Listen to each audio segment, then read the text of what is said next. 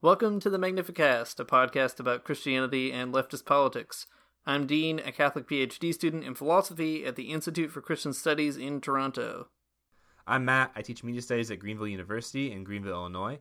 My research interests are media archaeology and cultural theory. But before we get started, we wanted to introduce a new Magnificast feature, voicemail.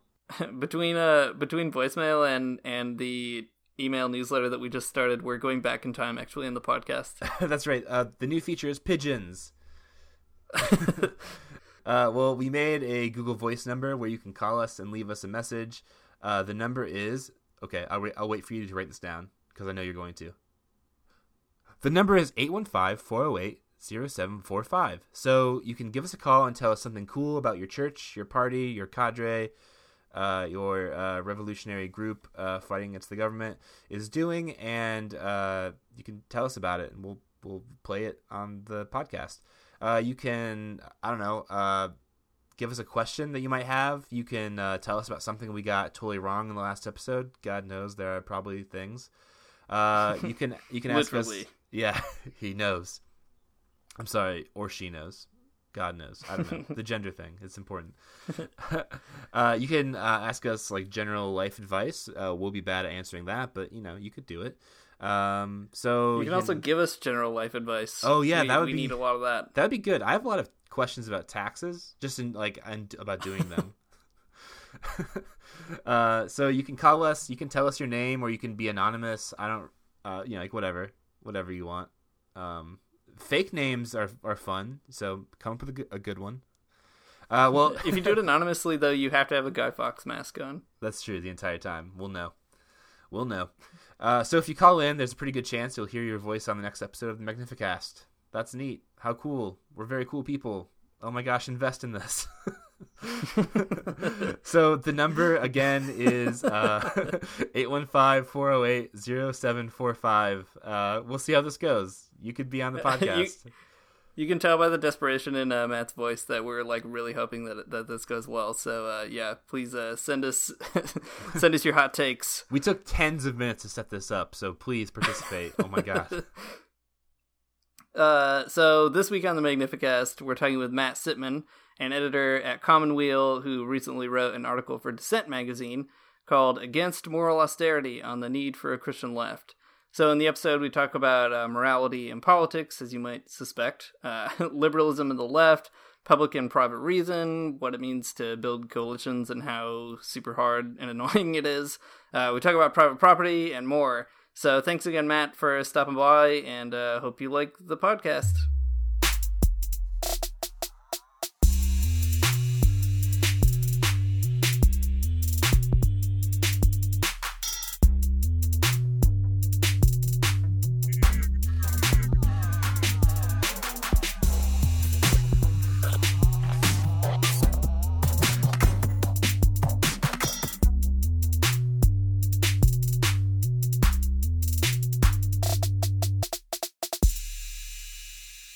Hey, so Matt Sitman, that's what we're going to call you on this podcast, Matt S.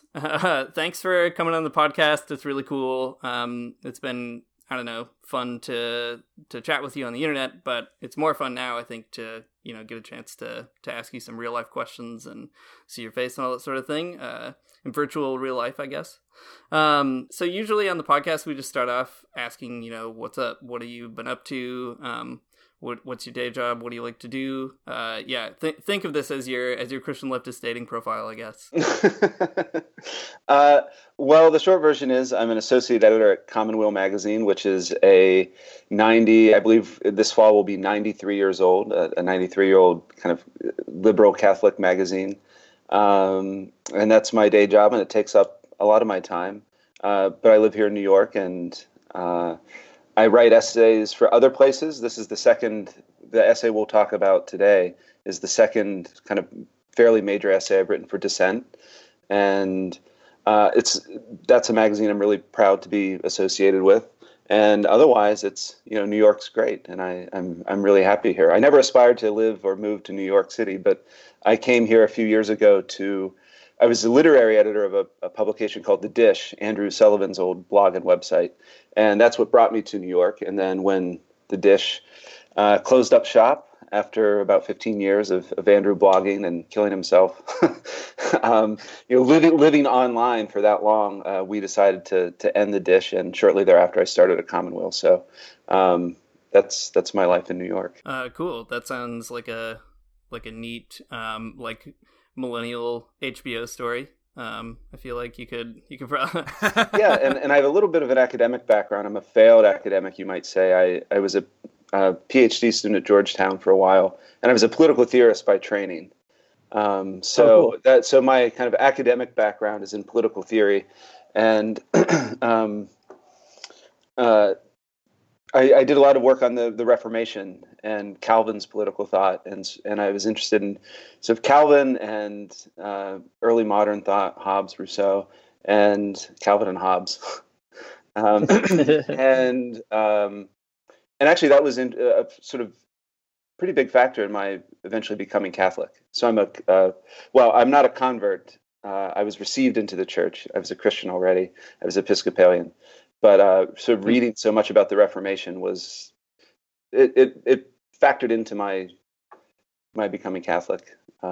Spending that much time in Calvin's institutes pushed me. That's really fascinating. Yeah. That's funny because I'm a Catholic PhD student at a Calvinist school. So oh really? I get it. I didn't realize. Yep.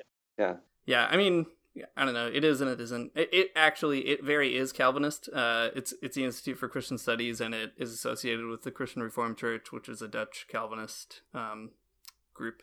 But yeah, me and another Catholic are the only two PhD students accepted the year that I was here. So they're very, I don't know, friendly. Good. Matt B, what have you been up to? Been working on this paper proposal for the entire morning and most of the afternoon, trying to get it right. Just doing this paper on media history and imaginary media history, which is like a weird thing, but it's real. Look it up. I don't know. Trying to get my 250 word proposal just right. Not doing it. Failing terribly at it. That's all I've been doing today. Writing the same thing over and over again, trying to figure out like what I'm doing wrong. Pretty frustrated. Good time to talk to me.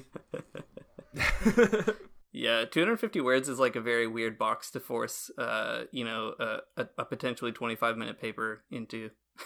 Yeah, totally. I remember those days of the abstracts and the conference proposals, and yeah. Yeah, I don't really miss it, I have to say. I like being a magazine editor more than I ever liked being in academia. Yeah, I hate writing proposals, but I love going to conferences, especially if they're in nice places. So that's what I'm in it for. Actually, my one visit to Toronto was they had the American Political Science Association conference there, like I don't know, circa 2010. That was nice. My one visit to Toronto. But I liked the city. I was impressed by it. I was jumping off your going to nice places for conferences. I actually was impressed. Yeah, Toronto's awesome. I went there last year for a conference too, and the conference was whatever, but I hung out with Dean, so it was cool, and we did stuff in the city. Yeah, it is. It was a good time. Yeah, I feel like it's also just conferences are the best place to meet people doing weird stuff that you wouldn't have thought about. So I appreciate that, but yeah, I don't know, the grind of just desperately pitching papers. I don't know, it's rough. Yeah. Though that conference in Toronto we were at, Dean, that one guy, I tried to introduce myself to this guy who is from St. Louis, which is near where I live, so I was going to be nice and like a outgoing person.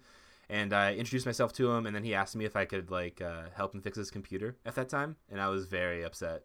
I was like, "Why would you ask me that?" Because you're young and wear glasses. Yeah, that's right. So I was like, "No, see you later." It was bad. Dean, what have you been doing, man? Yeah, not too much. Writing some articles. I'm a journalist at America Magazine. Also, Matt B and I started a newsletter for the podcast, so I spent a lot of the week figuring that out and playing with it, and that was really fun. I have a weird I don't know, I get a lot of pleasure from editing software online. I don't know why. I should have been a design layout person or something, maybe in a former life or a future life.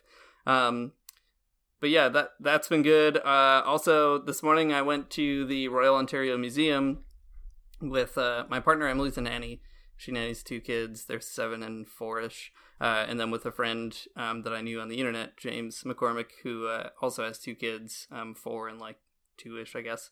So that was really fun, like romping through natural history with a bunch of little kids who were like very into dinosaurs. Yeah, it's a good way to spend an afternoon. So that was nice. Nice. Yeah, that sounds good. Yeah. And I should add, tonight is actually the Dissent launch party for the issue. So, Oh, cool. it's short, not long after we're done recording this, I'll head to Brooklyn, naturally. Yeah. And hang out with the Dissent folks. Awesome. Well, you can tell them all about this episode, and hopefully you can say that we were nice to you and it was a good experience. So we'll find out. Yeah, well, it remains to be seen. We'll see. Yeah. Cool. Well, on that note, let's go ahead and get into it. Let's see how it goes. Matt S., maybe you could just start by giving a little bit of a summary of the article that you wrote for people who haven't read it. So for those that don't know, this is an article that appeared in Dissent recently. It's called Against Moral Austerity, How Religion Can Revitalize the Left. So all those words are interesting to us. Could you maybe just give a little pitch? Yeah, sure. It might be helpful to give a little bit of the background to the essay, where it came from. So the editor of Dissent, Michael Kazin, was one of my teachers in grad school. So I've known Kazin for over a decade now. And, he just sent me a note and he said, so are you thinking about anything about religion in light of Trump's victory and kind of the debates on the left? And so I said, yeah, this is, I am thinking about it. And what I came up with was the essay that just dropped in Dissent. It's in the summer issue. And the basic argument, I suppose, is that let me take a step back. Oftentimes, I think, when Democrats lose, or,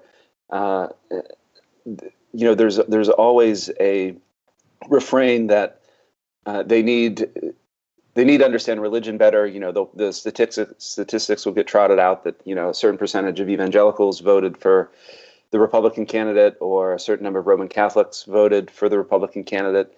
And, this is a narrative that's been, the first time I really, really remember hearing it was when John Kerry lost in 2004. I mean, I was pretty young. I was, I don't know, maybe 21, 22 during that election. But I remember the God gap was like one of the major narratives that came out of that. And so this essay is but oftentimes that means that people say, well, Democrats need to get religion, and that mainly means moderating their stances on social issues. That's what getting religion means. And the argument I wanted to make here was actually, first of all, in terms of the debates on the broad liberal left, it's actually the left that is better suited to kind of align with or work together with religious people, or that should be the case, based on what I think is a shared understanding of what human beings deserve by virtue of being human. And that especially matters, I think, economically, in terms of healthcare, sort of what we provide people, what we think people deserve.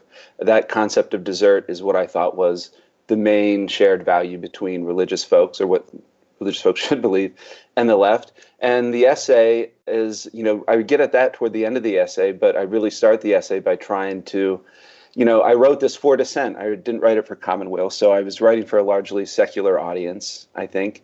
And so a fair amount of the essay is me kind of making the case that this isn't bad or dangerous to engage with religion in this way. And then as I go on, as I said, I kind of spell out toward the end sort of a broad framework for what I think those shared values are between religious people and the left, after I make the case that religion's not scary or dangerous. Too scary or too dangerous. Yeah, cool. So there's a lot of really interesting points in this essay, and I think Dean and I have some good notes to work from here. But before we even get to like the actual text, I was wondering if we could talk about the subtitle for just a minute, like a clarifying point, I guess. This is about how religion can revitalize the left, and I wonder, like, this is like a stupid question, but I think one worth asking still. Like, what is the left in this sense? Like, is it everyone that's a Democrat and not a Republican? Is it people who are not Democrats or Republicans? Like, how do we conceptualize that? Yeah, no, that's a good question. I mean, I play a little bit fast and loose with terms like mainstream liberalism, the left, the broad liberal left, and these terms are contested and a bit amorphous.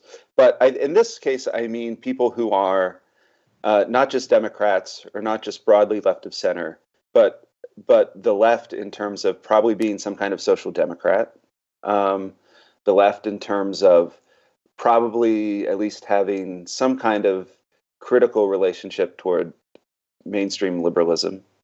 And so I mean, yeah, the left as in a certain distinction to liberalism, if that makes sense. Yeah. Yeah, it does. If I'm still being too vague, I can say more. But in that I'm not. I'm both trying to not be too particular in my use of the term, and I'm, but I do think it's still a meaningful term in it, and I'm using it in the sense I described. Yeah, that makes sense to me. And I guess too, like by virtue of writing Forward Dissent, you can kind of count on your audience to hopefully have some good like points of reference. And that's great. I wonder, could you say a little bit more about how leftism differs from liberalism? Because that's like a big thing that's slowly emerging in popular articles, I think, in a helpful way. And the trouble is, a lot of liberals, in particular, are reading those challenges and thinking, well, hey, I'm the left because I'm not, on the right, if the right means Republicans or whatever. And then it's kind of the leftist's job in a way, or the burden is on them to kind of say, well, we mean something different and here's what that is. So yeah, just to maybe build a little bit more on what you were just saying, could you give like a short, this is what I mean by the left in distinction to, say, liberalism? Yeah, sure. No, you're right. I mean, and this is a kind of odd American debate because we use liberal in a way that's different than I think like Europeans would use the term. So in America, liberal means, kind of like broadly, almost generically left of center. But really, it's a philosophical, or it's a tradition of political philosophy that goes back, I don't know, to Hobbes, Locke, the beginning of the early modern period. And I think, it's, if I were to identify a few key points in it, it's individualistic for one. The liberal tradition begins with sort of positing individuals in the state of nature who contract together to form governments and societies. So just at the level of a kind of philosophical anthropology, I'm not a liberal in that sense, a kind of individualist. Check mark. Right. But also the way I use the term liberal in the piece is it's how should I put it? Especially with regard to religion, I describe liberalism as the organization of separations, and that's a term I borrow from the French political philosopher Pierre Manon. And it's kind of what one thing liberalism does is try to really narrow the scope of politics, and it often, or at least I make the case in the essay, it can mean that what you think politics is incredibly narrow, and there's not a lot of space for moral critiques of what's going on, and there's a sense in which that term, the organization of separation, it can mean the separation of powers, the separation of church and state, but also the separation of sort of the economy from political control or democratic control.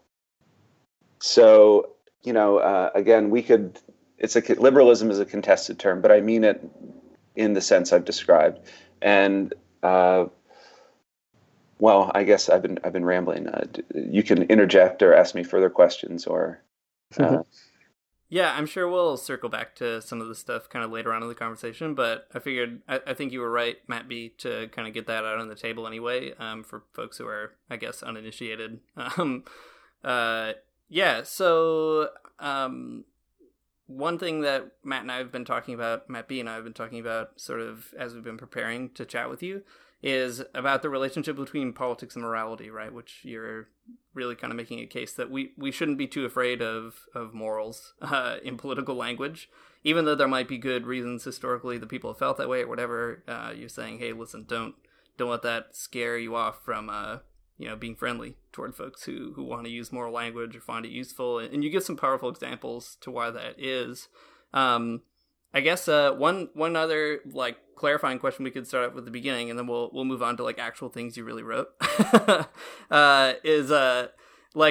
What do you think that relationship is between politics and morality, which you articulate throughout this whole essay?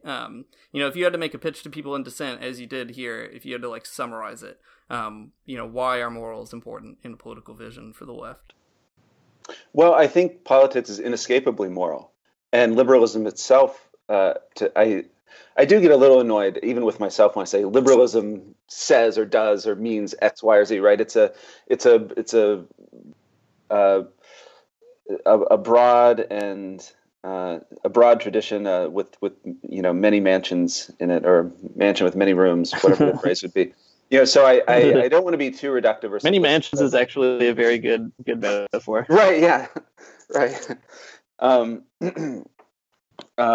So I think politics is inescapably moral, and when you say that you don't think that morals should, a sort of morals-based politics is good, or you're critical of that. I mean, you're still positing that's a moral claim in itself.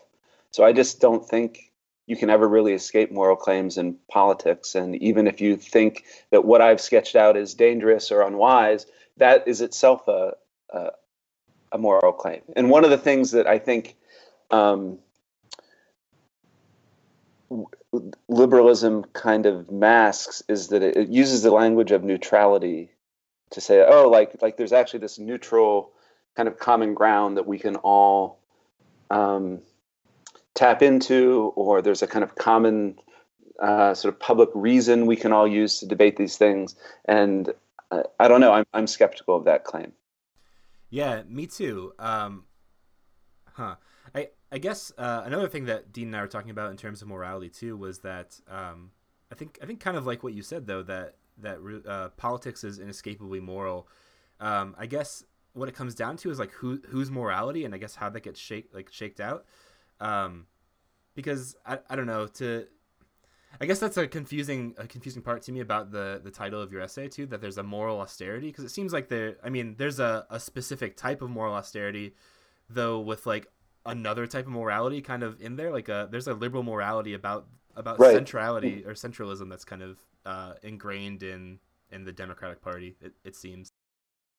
Yeah, no, that's true, and if you and that's a fair critique of the title. And I sort of fell in love with the term moral austerity. I thought, it was kind of clever and got at something, and it does pair well with, because we do know the term austerity from talking about economic policies, especially in the wake of the financial crash of 2008. So I was playing off that a little bit. But right, if the critique of my use of moral austerity is that actually liberalism is a form of, posits its own morality, or it posits a certain morality under the guise of neutrality or public reason or whatever, that's fair enough. I don't think of it as necessarily like a critique of your title. I don't know. Yeah. I guess it is a little bit, because it's just like it's morality in a different register a little bit, because there's like the one of my favorite parts of this essay, and I guess I'm getting ahead of myself, but where you start talking about Tim Kaine and like his inability to describe about how his like Catholicism affects his religion. It's like that type of moral austerity where it's like you're not willing to let like the rich tradition of Catholicism and all of its good and badness like affect the way you make political decisions. That seems very ridiculous. That is austere in that way. So yeah, so that's why I kind of gave those examples. The other one was when Bernie went to the Vatican on the eve of the New York primary. Oh yeah. I mean, and like, listen, like that can be criticized. Maybe it was a fairly obvious ploy to get Catholic voters in New York. Like maybe he shouldn't have left the campaign trail. I mean, there's all kinds of criticisms you can make, but I thought it was really striking that one of them was he violated the separation of church and state by just going to the Vatican. Right. And giving a paper on, like labor and capital, and kind of appealing to the church's long tradition of, about a century-long tradition of Catholic social teaching, regarding the economy, and it's just that blew my mind that was the criticism made, that it possibly violated the separation of churches. And it was like wait till you find out we have an ambassador to the Vatican. And vice versa. Yeah. It's a very dumb thing. That's such a dumb take. Yeah, I was just stunned by it. I was really stunned by it. And again, you can even be really critical of the Catholic Church and various teachings of the Catholic Church, but that doesn't, being critical of the Catholic Church is not the same as saying an old Jewish socialist giving a paper there is violating the separation of church and state. That was the other thing. It was Bernie, right? This is he's obviously not endorsing the Catholic Church in some way that would be problematic at all for the separation of church. And this is liberal. That kind of juridical approach to religion is what, does it fall on one side of a line or not? Does it be, I'm not sure if I can't remember if I used the word juridical in the piece or not, but viewing it as a legal problem of whether it violates some principle of the Constitution rather than viewing it politically. So I do, the other thing in there is liberalism is kind of an anti-political politics. And I think that those examples I gave were two that they just stuck in my mind for months. The post in Rolling Stone, that had just grated on me for months. The Bernie example is so fascinating because in a way, Bernie himself made a lot of moral appeals in his own campaign, right? And that's what seemed to register so well. Anytime you talk about, you opened up talking about this a little bit, desserts, right? Rich people and poor people, those are, anytime you invoke that distinction, you're starting to invoke questions of who gets what and why and who should, etc. And those are they are political questions, they're economic questions, they're judicial questions even, but they're fundamentally moral questions when you start asking what kind of responsibilities do we have to people who fall on the wrong side of capital or something. And it's funny, one thing I thought about as I was reading your article here is that it's almost like that kind of moral way of doing politics is exactly what scandalized the Democratic Party so massively. Mm-hmm. Totally.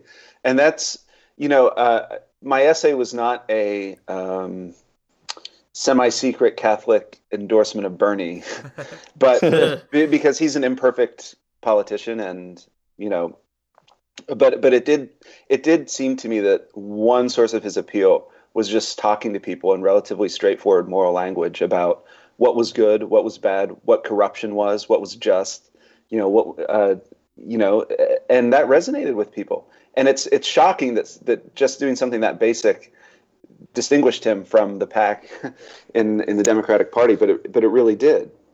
And you can see that in the Clinton campaign that, it just, she would tick off a 5-point plan, but wouldn't just say, I think people deserve X, Y, or Z. Or at least that's, maybe she did sometimes. I'm not trying to be too critical or rehash the primaries, but it's that I did think that the way debates within the Democratic Party played out kind of were lurking in the back of my mind as I wrote this essay too, that what Bernie did was just appeal to people at a fairly straightforward moral level about how we should live together. Yeah, weird how that appeals to people though. Yeah. Turns out they like when people tell you to be good sometimes. It's funny because I remember talking to a lot of family. I come from rural Michigan, and basically my whole town voted for Donald Trump. And the weird thing is in the primaries they did go Sanders in the blue and then Trump in the red, and then when it came down to it they obviously voted for Donald Trump. But when I talk to people when I go home, so many of them I asked them the question, if Bernie Sanders had been running, would you have voted for him? And a lot of them, they don't say yes, but they don't say no. And that's exactly how they feel. It's like, wow, it would have been a really tough decision if that's what it came down to. And it's like, but why? I mean, it's absurd. It's clearly not a tough decision. It's a very easy decision. But actually, what's being played out there, I think, is this assumption that morality is a part of it. And even though Trump is clearly not a moralistic figure by any stretch, there's this language of authenticity that happens with him that many voters cite, which is clearly misinformed, but that's the affect that's getting mobilized there, it seems to me. And then it's the same with Bernie, except that he's actually willing to try to sort of speak a certain language and try to live a certain kind of political life, I guess. Yeah, no, totally. My own experiences inform this essay, and I think they map onto what you described pretty well. I mean, where I grew up in central Pennsylvania, the county where I grew up went 72% for Trump. And during the primaries, but Bernie also won my county in the Democratic primaries, the same county that went for Trump so overwhelmingly in the general. And I'll just put it this way: most of my family members voted for Trump, I think, or at least a number of them did. And without getting too specific, well, I guess I mentioned this in an essay that the last essay I wrote for Dissent last summer on growing up in a certain blue-collar conservative place and culture. And, like my mom, she's a Republican, largely because she's pro-life. But when Bernie said, oh, you shouldn't go bankrupt if you get cancer, that resonated with her because, her 81-year-old mother's in hospice care right now with Alzheimer's. So she knows that medical bills can destroy a family. She's writing checks with my grandfather to, cover some of the costs of this. And she knows how much, Medicare is helping my grandmother. All these things she's aware of them. And when a politician just said, it's wrong for you to go bankrupt if you get sick, like something simple as that really resonated with her because she's just an ordinary person who has to deal with these things day in and day out, like we all do, and that made sense to her. A technocratic 10-point plan on what doing this or that to the Affordable Care Act does not appeal to her in the same way, right? As just a straightforward moral appeal. I mean, we see the same kind of thing playing out in with the whole Jeremy Corbyn situation, like with the Labor Manifesto. People are just they're mobilized by that, that they would have healthcare, that they have access to education and stuff like that. Those things are important to people, and it seems very simple to understand why, but it seems very hard for the Democratic Party to get on board with that. I know, it's baffling. Yeah. I can't make any sense of that. Yeah. But no, Corbyn's another great example. And the thing he and Bernie both do is, again, it's like jargon-free, straightforward, moral language about what people deserve by virtue of just being a human being who, is a citizen of the same country as you. Yeah, right. Basically, you're my fellow citizen. I think this is what you deserve. And it's not a complicated or technocratic or extremely technical argument. It's just putting it out there in straightforward terms about what people deserve. Yeah. Well, maybe this is a good time to get into the article a little bit more. Sure. Yeah. So starting in probably the worst possible order from almost the last page. On page 112 of the article, you have a really good line that I thought was pretty good. I will definitely tell it to my students next year when I see them. Okay, so you say that being religious doesn't mean your politics have already been decided for you. Religion can infuse political debate with a moral urgency that opens up possibilities for political action rather than shutting them down. So that's cool because, at least in my experience, I teach in a small Christian college in Southern Illinois. And a lot of my students naively think, and a lot of my colleagues too naively think that their religion does have their politics figured out already and just kind of packages it up and gives it to them. But that's not the case, as you say. But I wonder what you would say the religious can contribute to the political. What is it that you think the religious gives the political, morally? Okay, well, it's interesting that particular line is in the very brief paragraph where I mention abortion. And that was a very complicated, how to handle abortion was a particularly complicated feature of this essay. Because obviously I think had I just said to the left, the secular left, I mean, basically now during the Trump administration, I'm not going to turn to my feminist friends and be like, oh, now's the time for you to get on board with the Catholic church's teaching on abortion, right? That's savvy of you. So good for you. But on the other hand, so I wasn't going to do that, and I also just didn't think I would change anyone's mind on that particular issue, and I didn't want to write about it at length. But it seems like when you really get into particulars, like, well, the way that particular issue gets played out, it could play out any number of ways, and I feel like, if someone like Bernie had won the Democratic nomination, he would have been straightforwardly pro-choice, of course. But I also think that if you're a conscientious religious person, it should really have been a struggle for you to figure out, well, how much does it matter to me that he's also advocating for universal healthcare coverage? And, I basically wanted to say in that paragraph that single issue politics is wrong and counterproductive, and simply being religious and even being pro-life does not mean that the abortion issue has to play out for you in one narrow way. And so that line about religion opening up possibilities, that was the context for it. And I think it is true that just because you're religious, and even if you're religious and pro-life or anti-abortion, how that practically plays out isn't always determined ahead of time simply by virtue of being religious and pro-life. Does that make sense, to put it that way? That was the background to that. It does. And I think I appreciate, too, throughout this article, there are a couple places where you suggest, this is whatever the church teaches and most Catholics seem to think, but there are Catholics that don't think that. And it's too simple to kind of narrow things down to, whatever the Vatican is saying is how every single Catholic you meet at a, socialist meeting is going to feel about this or that issue.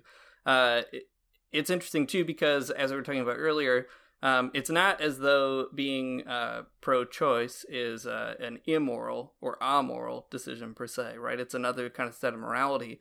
And what's interesting about religion is that it tries to, as you say in this quote that we just read, open up certain possibilities for political action with certain vocabularies that don't necessarily appeal to average folks elsewhere.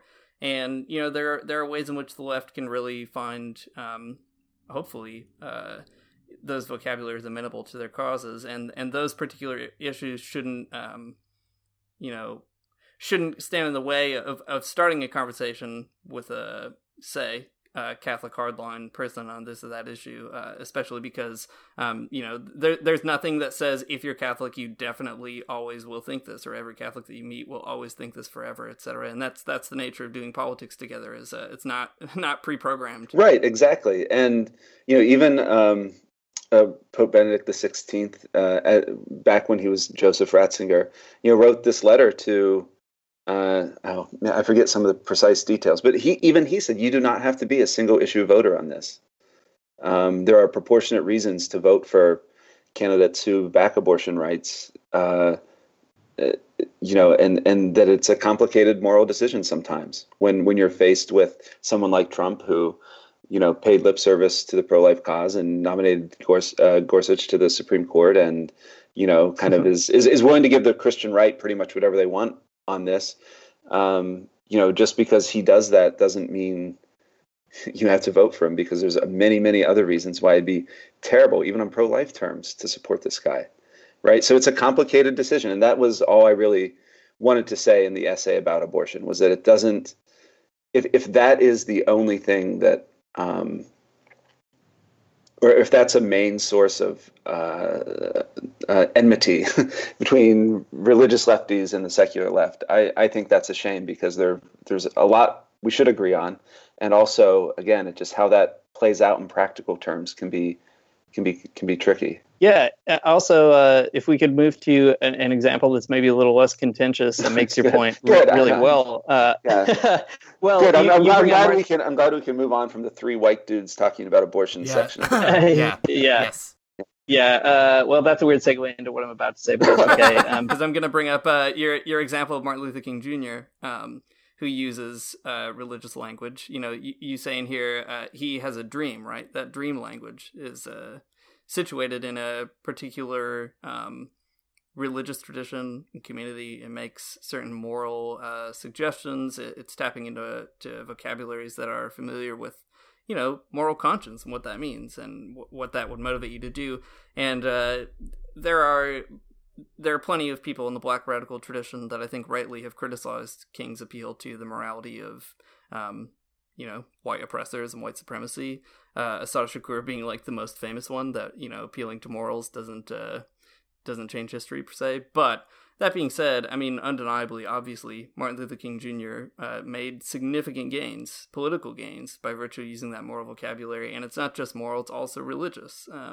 And those two things come together in an interesting way there. Not in a way that forestalls, collaborating with people who aren't religious, but hopefully in a way that invites those kinds of collaborations precisely by virtue of being religious or whatever. Yeah, totally. And, that the King example too, the Dr. King example was one of my old teachers, Jean Beth Gelstein. That was her line I stole. I mean, I gave her credit in the essay, but, that King didn't say, I have a preference, right? He said, I have a dream. And that line, I mean, she used to say that all the time, and it always stuck with me because I just thought it identified something very basic but also true, that the language of preferences it's just not powerful, right? It doesn't move people. It doesn't give people hope. It doesn't stir them. It doesn't, keep them fighting for a cause to speak the language of kind of neutered, technocratic, economistic language. Yeah. I have a 10-point plan. No. it doesn't work. Right. Yeah. So that's that was Jean's. Jean's she passed away, I think, in 2013. But that was a line of hers that she used all the time in grad seminars and when she would talk in public about religion and politics, and I always liked it, so I stuck it in the essay. Yeah, and, of course, it doesn't have to be just MLK. It can be Malcolm X, who, of course, is famously motivated by his religion and his morals politically. We had an episode a long time ago with a guy named Vincent Lloyd at Villanova who was talking about the Black Panthers and their connections to religion. Huey P. Newton was the son of a preacher, and that left a certain stamp on how he comported himself, I think. So, yeah, it's complex. Religion is a game of affect, I think, and morality is too, in a lot of ways. And I really like that part of the essay, especially. I mean, I would even kind of want to underscore that part of the essay more than even the final version of the essay did, in that I originally had a quote from Christian Wyman's memoir, My Bright Abyss. Do you guys know Christian Wyman?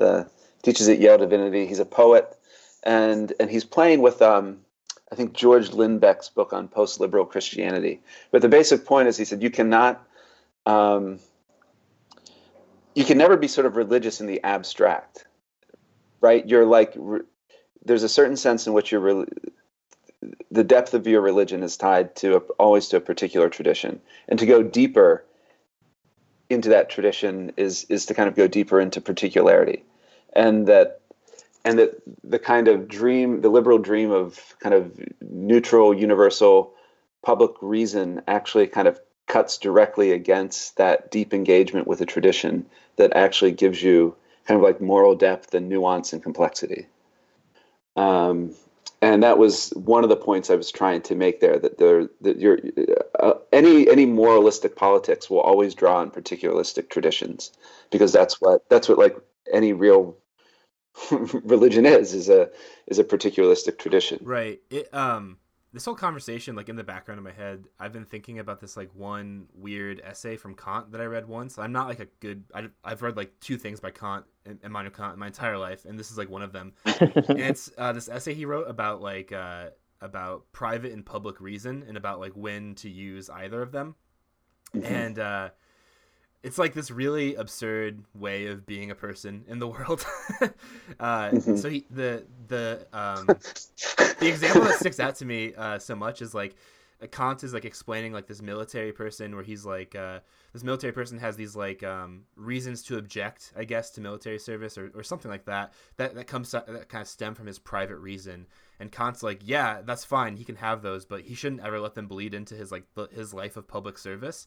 And that same like Kantian logic of like keeping those things super separate is exactly what I see expressed in like I guess center liberalism. Yeah, totally. And this is and a lot of that discussion led into the example of like the Tim Kaine example was one that really illustrates this well in the sense of, so I make the point that there's no kind of like neutral universal moral language really, that a moralizing politics will draw on particular traditions in a certain kind of way, but also that we shouldn't view that as the end of the story, that you just kind of make public arguments and you kind of just be honest about where you're coming from and what your commitments are, and other people do the same and you try to figure it out, right? Like even Tim Kaine's example of the death penalty, where he said, oh, I didn't feel comfortable doing X, Y, or Z as governor of Virginia because I didn't want to impose my faith on, the rest of the citizenry of Virginia.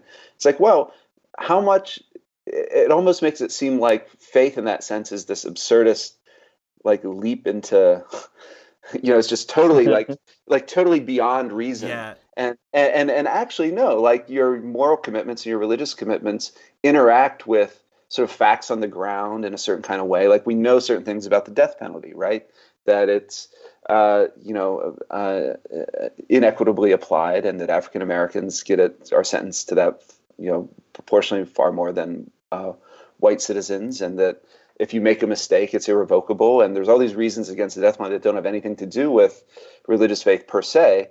And actually, the Catholic Church does not demand you be 100% against the death penalty all the time, right? So obviously reason is factoring into this, and that Tim Kaine's own position on the death penalty is not simply his unthinking adherence to Catholic dogma, right? And it actually interacts with the real world and kind of like I said, the facts on the ground and different reasons to be against it in all kinds of interesting ways. And therefore, I maybe he was right. Maybe, again, there's all kinds of particularities in this case where as governor, you are kind of given a certain power that's not, like maybe you shouldn't just unilaterally say, I'm not going to enforce this or that.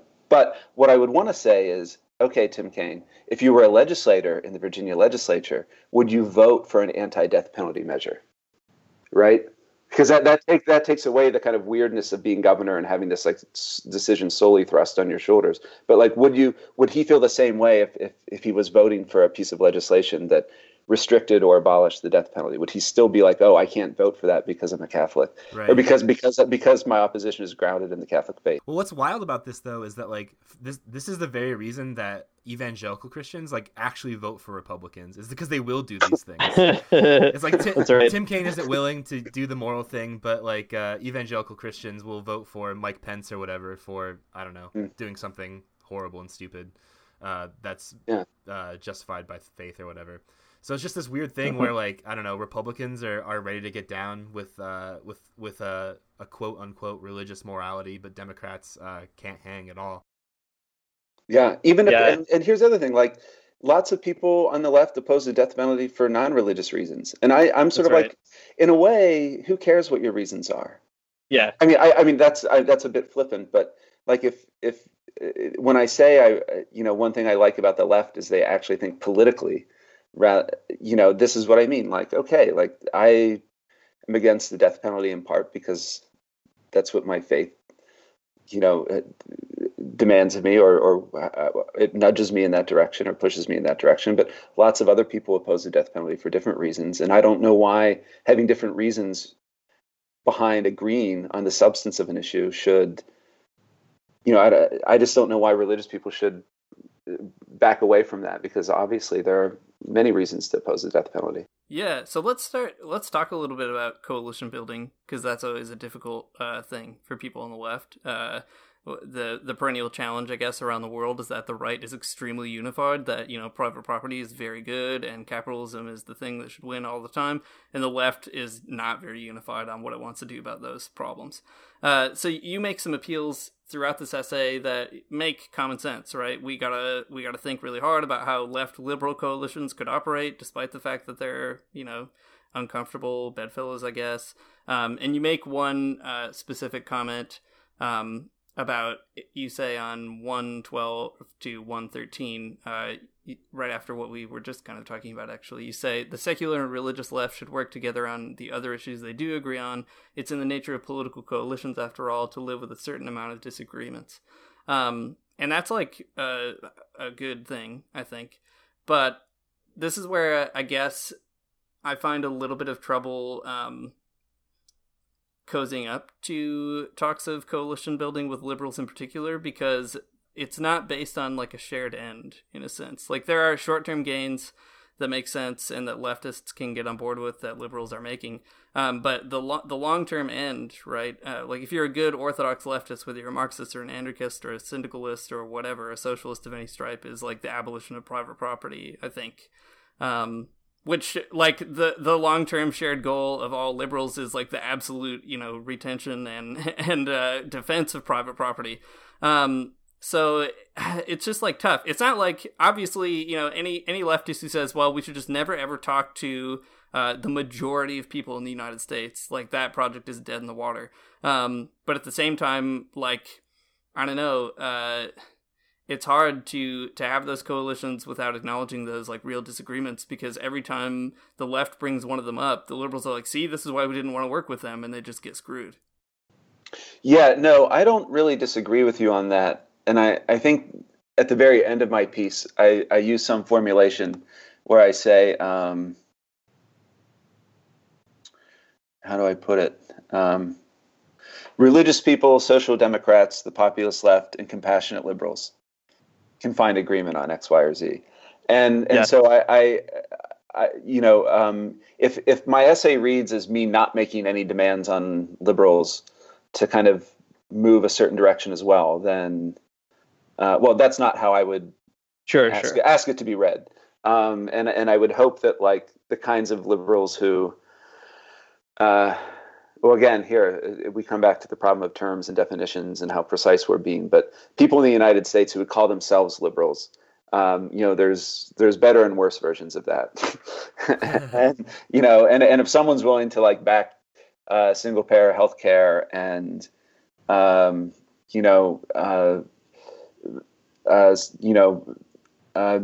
things like, I don't know, a universal basic income, or, there's all kinds of different things that you could imagine a certain kind of populist liberal or a kind of big-hearted, compassionate liberal signing on to. And that's the kind of coalition I guess I would mean.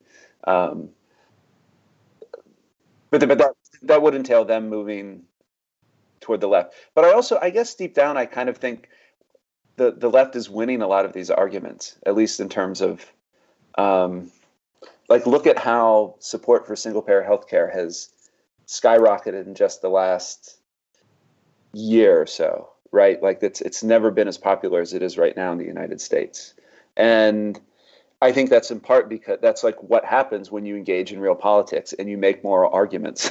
Like, more people, and this is a function of the Sanders campaign, I think, actually. Like, he really stuck his neck out and campaigned hard on that. And it caught on, and more people are talking about it now. And so when I appeal to liberals in the way I did in the piece, I'm kind of banking on that kind of thing happening more and more, where the arguments are actually being made, and politics is really happening, and DSA is organizing, and people are rallying around healthcare, and having that be a major issue. And I think so people can change their minds, and that's partly what I have in my mind when I mentioned liberals in the way Dean pointed out, was that kind of change or shift is possible. And it's more possible and more likely if you do what I say in the essay and actually make moral arguments that appeal to ordinary people's sense of right and wrong. So I totally get that point, and I think it's good. I think you're right, largely. I guess I have like some weird experiences though where it hasn't played out quite so neatly, and I guess it never will. Not that I'm accusing you of like saying it would play out neatly, because like that's not politics at all. But like I don't know. So in St. Louis, there's like a debtor's prison basically, and it became like really popular in the news a hot second ago because it's just like hot as crap out here, and there's no air conditioning. Anyways, so there's this like this thing organized like to like a vigil or something, you know, to kind of bring attention and awareness to this issue, and it was a pretty clear demarcation about who was left and who was liberal in that conversation, though, because it's like people on the left were like, yeah, and like this is a prison that shouldn't even exist in the first place, and then like liberals were like, well, it should have air conditioning. So it's like we can like agree on certain topics for a point though, but like at some point those coalitions like fall apart because I don't know, liberals aren't leftists. I don't know. Yeah. It's messy and it's hard. I guess like you just choose your battles and win them when you can. And then let go, I guess, when you can't. Yeah, I don't want to belabor the point either, but I guess I would just want to add, this is the problem with Bernie Sanders. I mean, I've been trying to be very friendly to him lately, more friendly than I've been in the past, because I don't want to be like that mean leftist on the internet. But, you know, like Bernie Sanders also doesn't really want to end private property. Like, he wants to break up the big banks. Like, sorry, if you're a leftist, you want bigger banks, and then you want to turn them into like state institutions. Like, nationalize the banks. Don't like break them up into, you know, better, well-functioning, like humble capitalist banks. And, you know, those are, like, real problems. And one thing that really jumped out to me when I was reading your essay is actually precisely the moral point with respect to things like private property. There's an early essay by Friedrich Engels. This is, like, a very pedantic point, and I'm sorry to make it, but, like, I just have to. So he has this really early essay, Engels does, Outlines of a Critique of Political Economy. And I remember this essay is like one of the things that turned me into a leftist when I was a Christian at an evangelical school. And he makes this interesting comment that I went back to and read. I'll just like read part of it really quick. So he says, the perpetual fluctuation of prices, such as is created by the condition of competition, completely deprives trade of its last vestige of morality, right? So he's talking about how, like, hey, if you got to compete with other people, you're inevitably going to compromise your morals to do that. And then he goes on to say, where does there remain any possibility of exchange based on a moral foundation in this whirlpool of capitalism? In the continuous up and down, everyone must seek to hit upon the most favorable moment for purchase and sale. Everyone must become a spectator or speculator, that is to say, must reap what he has not sown, must enrich himself at the expense of others, calculate on the misfortune of others, or let chance win for him, etc. Right? Not mind-blowing points, but as he goes on to say in the essay, that all relates to private property, and almost reducibly. Like he says throughout this whole thing that, like, once we get rid of private property, not going to have to deal with that problem. Like, immorality will still be there, but not because of competition, which forces you into that. So, yeah, I guess that's just a long way of saying moral austerity, that's, like, it can only be solved by the abolition of a system premised on competition. I guess that's like my leftist point that stops me from being friends with Bernie Sanders. No, that's a fair point, I guess. And, you know, one of the unsatisfactory things about my essay is that in 3,000 words, I kind of move between, I don't know, political philosophy in some senses, right? Talking about the separation of powers and, you know, the kind of liberalism as a philosophy or political philosophy, and then day-to-day contemporary politics, right? I move between those two things in ways that, you know, aren't satisfactory. So you're not necessarily wrong, but, you know, and in fact, when I before I started writing this, when Michael Kazin of Dissent first reached out to me, he was like, so, like, how can we maybe win some of these religious people who keep voting for Republicans? You know, and that's not what the essay is about, but it was kind of generated by a certain practical concern. So on the other hand, I would say, like, if moving forward and improving the lives of lots of people depends on the abolition of private property, we're going to be waiting a long time in this country. You know? Yeah, sure. So it's like, you know, you're not wrong, but it's also that's a deep and profound critique of the entire way our lives are organized right now. And it's like, where do you start in terms of unraveling that? And I don't know. I think, my essay points to some things, but you're right. It doesn't give the radical root and branch critique of our entire system right now. But I would also say, too, like, there is something aspirational about the essay in that, one thing I don't do is like crunch a bunch of numbers and say like, oh, like certain percentage of people are religious and like want this kind of healthcare system, or a certain number of people are religious and could end up voting this way or that way. It's more like, I think if you build it, they will come. Like there are a lot of religious people in this country, and I don't think they've been even presented with ideas resembling some of the stuff we're talking about.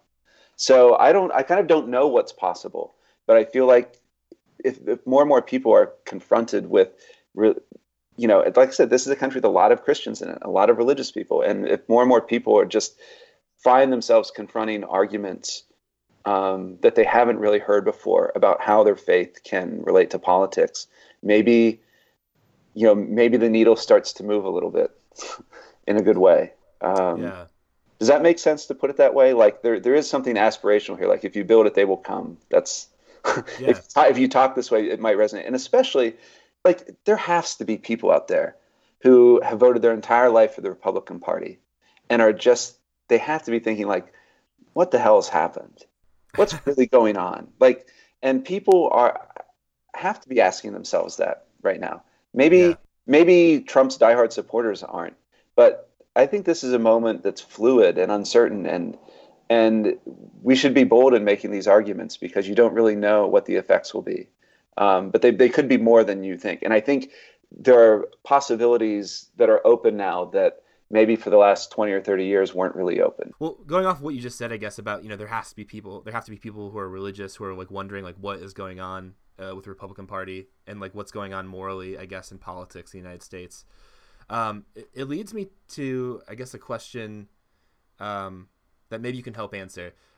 In your essay, you actually like reference a lot of pretty good Christian leftists, like Reverend Barber and Robert McElroy and a few others, I think, that are in there, but I can't remember off the top of my head. Anyways, so they're actually like, there was a time when there was a religious left, a Christian left, I guess, to be specific with the people we're talking about here. So I wonder like what you would say about like where they went and like what you think the like a possible future is for the Christian left. Oh, wow. The history is like, I'm not a historian, and I think what you basically said was right. And there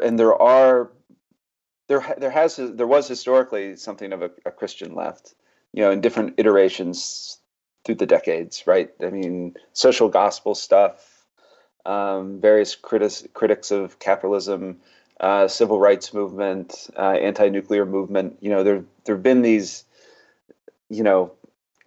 sort of flashpoints that have highlighted the existence of a Christian left. I don't really know what the possibilities are for it. I mean, like I said, I went out of my way to avoid some of those questions, like counting numbers and sort of saying, oh, like this exists, therefore X, Y, or Z is possible. So I'm very heartened by someone like Reverend Barber, who's obviously an amazing man doing great work. And I'm really heartened by people like Bishop McElroy in San Diego, who really, I mean, that speech he gave in Modesto that I give a brief excerpt from at the end of the essay, I mean, that's really worth reading in full. I mean, that was about as strong a statement against Trump and Trumpism as I've heard from like anyone, really, since he was elected and then inaugurated. So I do think there are, maybe I'm trying to have it both ways. I do think there's possibilities you can point to, like a Reverend Barber, like a Bishop McElroy. But I wouldn't want my argument to be contingent on them, because, like I said, what I try to give was a framework for one way this might play out, one way we might think and argue about it. And I don't know if it exists, but I think it should, and I think it's possible that what I described, comes into being in a way that it's not right now. And so, like I said before, there is something aspirational about this. Because I had read a bunch of pieces that kind of did count heads and tried to say, oh, like liberal people don't go to church as often, or you those kinds of demographic statistics.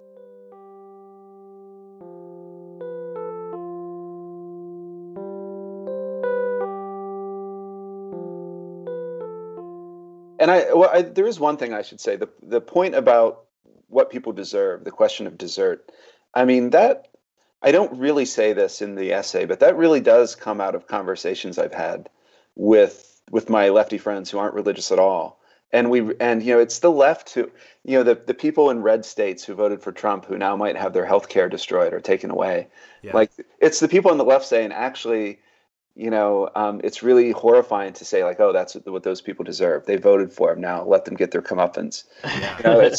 It's those kinds of conversations where it's always been my friends, even comrades, shall I say, on the left who say that again and again. And I found, points of agreement with them in conversations over beers, right, talking about these things. And that was the point that really came out the most, was just that shared sense of what people deserve. That was the point of contact between myself and my friends who aren't religious, but do identify as being on the left. Yeah, it's even it's always kind of like a moment with some friction in it too, when someone will ask, I don't know, like what does Trump deserve, or what does Pence deserve? And it's like, well, they deserve the same thing that like everyone does, I guess, like universal health care and access to education. That'd be great. I don't know. It's just like I guess that is kind of a moralistic moment though, where leftists have to be kind of hard-lined about that. Like if the left deserves it, the right does too. Mm-hmm. And sometimes that doesn't sit well with people on the left. Yeah, it does not sit well with me. I just think Trump ruthlessly deserves mocking and like a tragic rest of his life. But that's a like moral problem that I recognize. So. Well, I mean, like you can mock him relentlessly, but still like make sure he can go to the doctor or something. Yeah, I guess he'll need to get some. He'll need to get some burn cream from all those sick burns he got. Thank you, Matt. I appreciate that. You're welcome. All right. Well, Matt Sitman, thanks so much for joining us. It's been a really good conversation. I think it's been nice the last few episodes we've just been talking about, the left and Christianity in general. So we did one on the left and then one on Christians.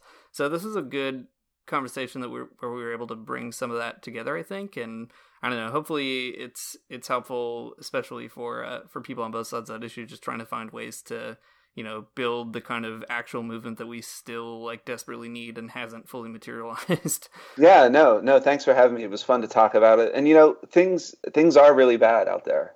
I take a pretty dire view of the Trump presidency and what he's doing to the country and our institutions, and just the prospects for anything resembling meaningful self-government.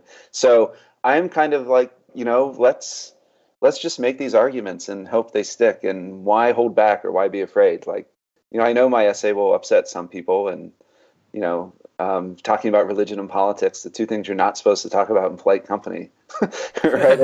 We'll see you on the pages of the Commonweal. Hopefully, converting the Catholics to the left in the meantime. Yeah, that's phase 2 of the project. Is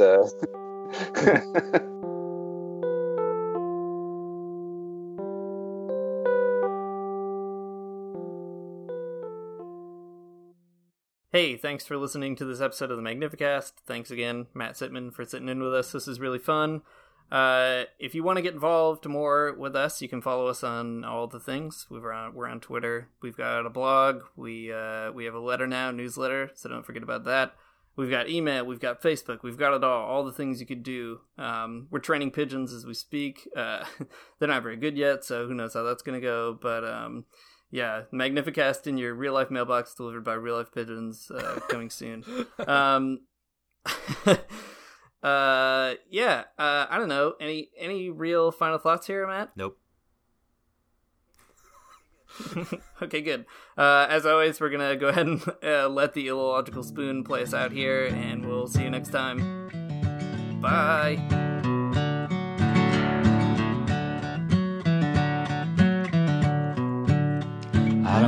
Get up for church in the morning, souls alive.